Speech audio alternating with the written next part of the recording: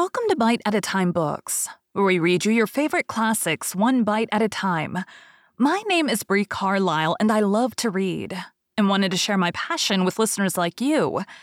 If you want to know what's coming next and vote on upcoming books, sign up for our newsletter at biteatatimebooks.com. You'll also find our new t-shirts in the shop, including podcast shirts and quote shirts from your favorite classic novels. Be sure to follow my show on your favorite podcast platform so you get all the new episodes.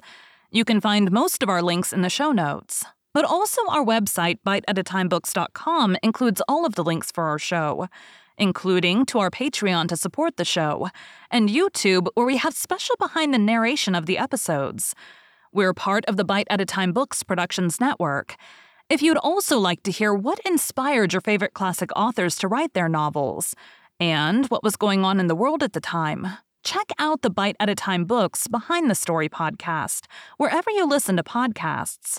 Please note, while we try to keep the text as close to the original as possible, some words have been changed to honor the marginalized communities who've identified the words as harmful, and to stay in alignment with Bite at a Time Books' brand values.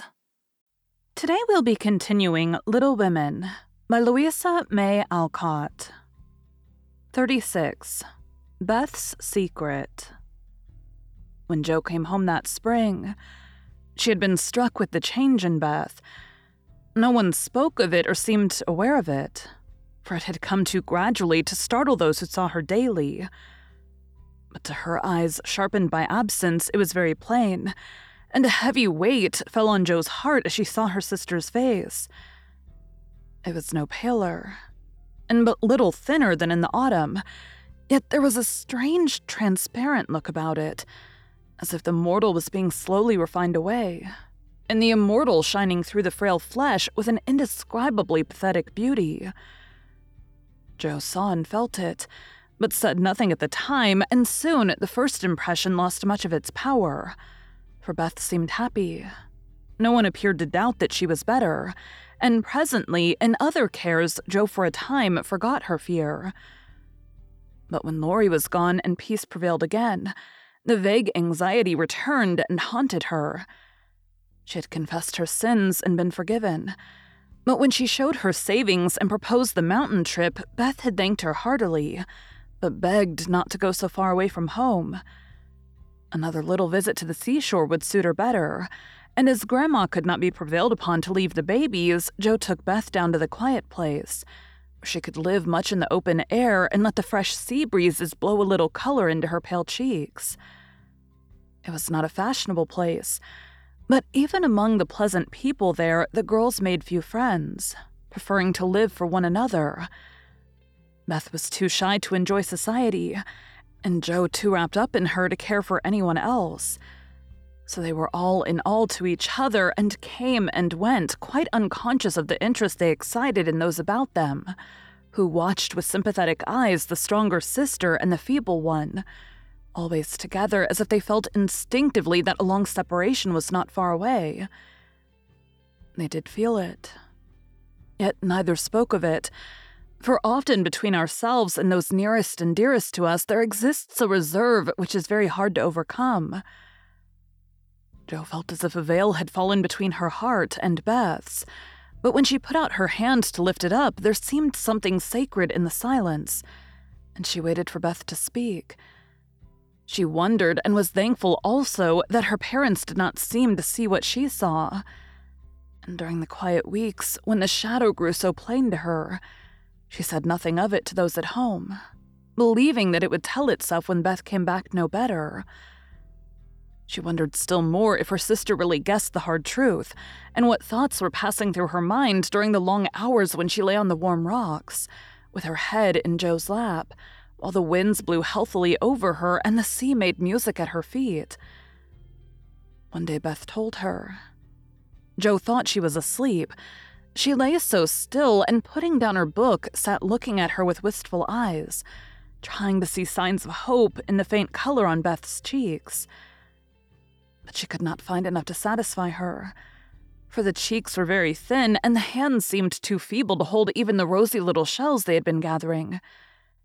It It came to her then more bitterly than ever that Beth was slowly drifting away from her, and her arms instinctively tightened their hold upon the dearest treasure she possessed.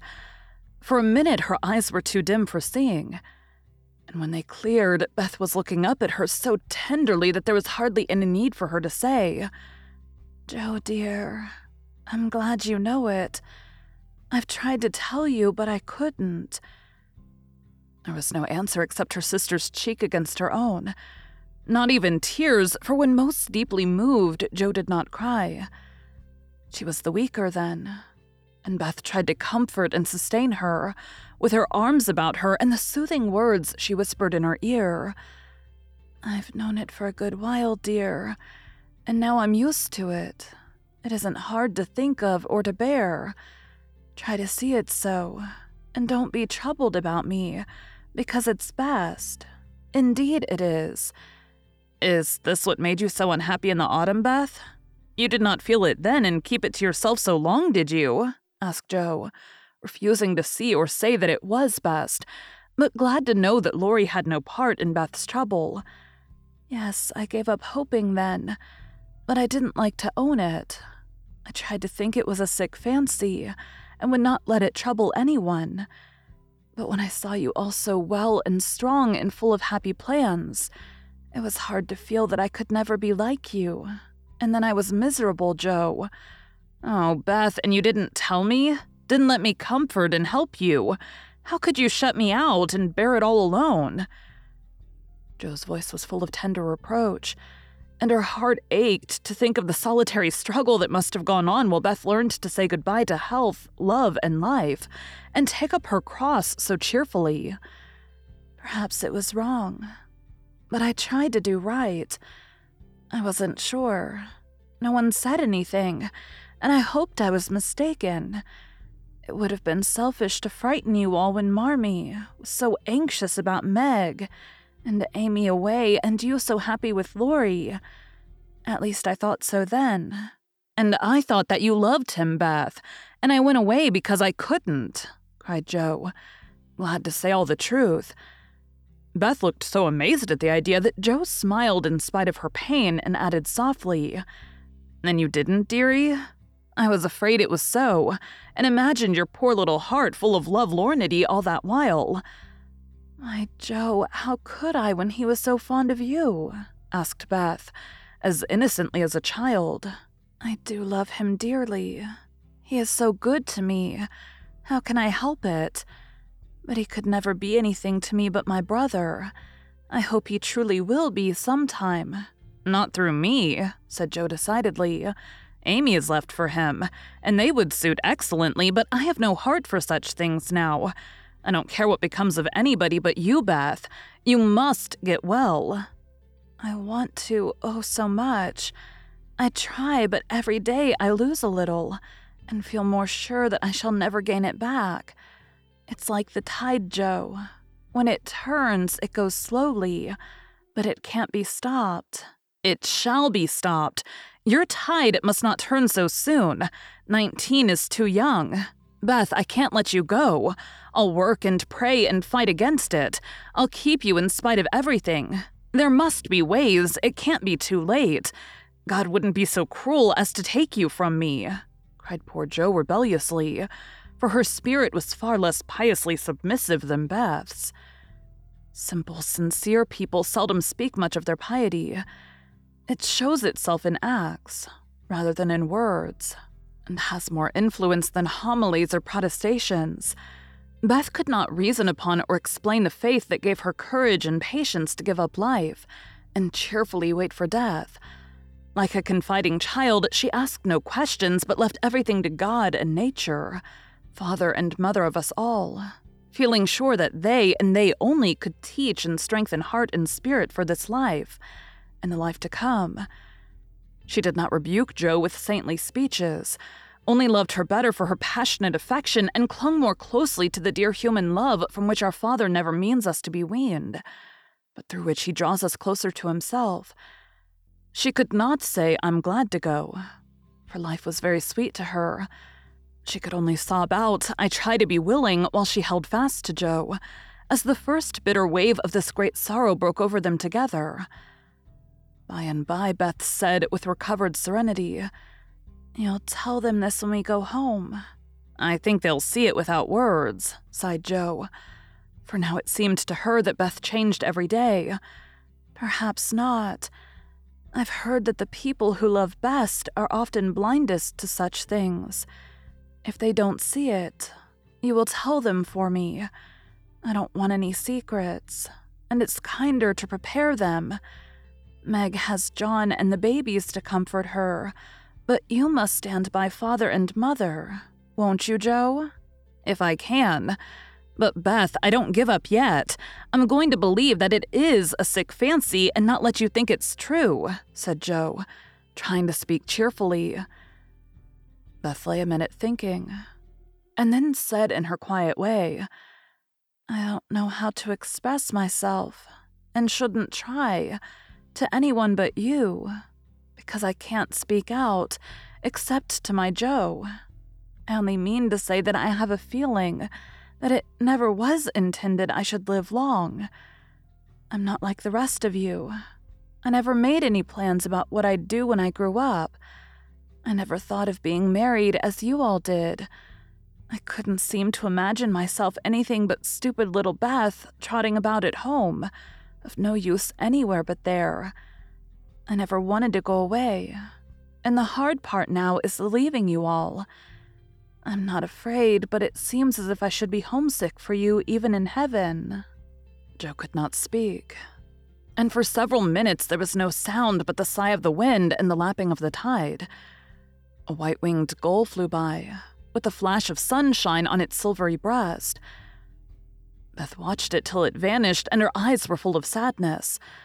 A little gray-coated sandbird came tripping over the beach, peeping softly to itself, as if enjoying the sun and sea. It came quite close to Beth, looked at her with a friendly eye, and sat upon a warm stone, dressing its wet feathers, quite at home. Beth smiled and felt comforted, for the tiny thing seemed to offer its small friendship and remind her that a pleasant world was still to be enjoyed. "Dear little bird, see, Jo, how tame it is. I like Peeps better than the gulls. They're not so wild and handsome, but they seem happy, confiding little things. I used to call them my birds last summer, and Mother said they reminded her of me. Busy, Quaker-colored creatures, always near the shore and always chirping that contented little song of theirs. You are the gull, Jo, strong and wild, fond of the storm and the wind, flying far out to sea, and happy all alone. Meg is the turtle dove, and Amy is like the lark she writes about, trying to get up among the clouds but always dropping down into its nest again. Dear little girl, she's so ambitious, but her heart is good and tender, and no matter how high she flies, she never will forget home. I hope I shall see her again, but she seems so far away." "She is coming in the spring, and I mean that you shall be all ready to see and enjoy her. I'm going to have you well and rosy by that time," began Jo, feeling that all of the changes in Beth, the talking change was the greatest, for it seemed to cost no effort now, and she thought aloud in a way quite unlike bashful Beth. "Jo, dear, don't hope any more. It won't do any good. I'm sure of that. We won't be miserable, but enjoy being together while we wait. We'll have happy times, for I don't suffer much, and I think the tide will go out easily if you help me." Jo leaned down to kiss the tranquil face, and with that silent kiss, she dedicated herself soul and body to Beth. She was right. There was no need of any words when they got home, for Father and Mother saw plainly now what they had prayed to be saved from seeing. Tired with her short journey, Beth went at once to bed, saying how glad she was to be at home. And when Jo went down, she found that she would be spared the hard task of telling Beth's secret. Her father stood leaning his head on the mantelpiece and did not turn as she came in, but her mother stretched out her arms as if for help, and Jo went to comfort her without a word. Thank you for joining Bite at a Time Books today, while we read a bite of one of your favorite classics. Again, my name is Bree Carlisle, and I hope you come back tomorrow for the next bite of Little Women. Don't forget to sign up for our newsletter at biteatatimebooks.com and check out the shop. You can check out the show notes or our website, biteatatimebooks.com, for the rest of the links for our show. We'd love to hear from you on social media as well.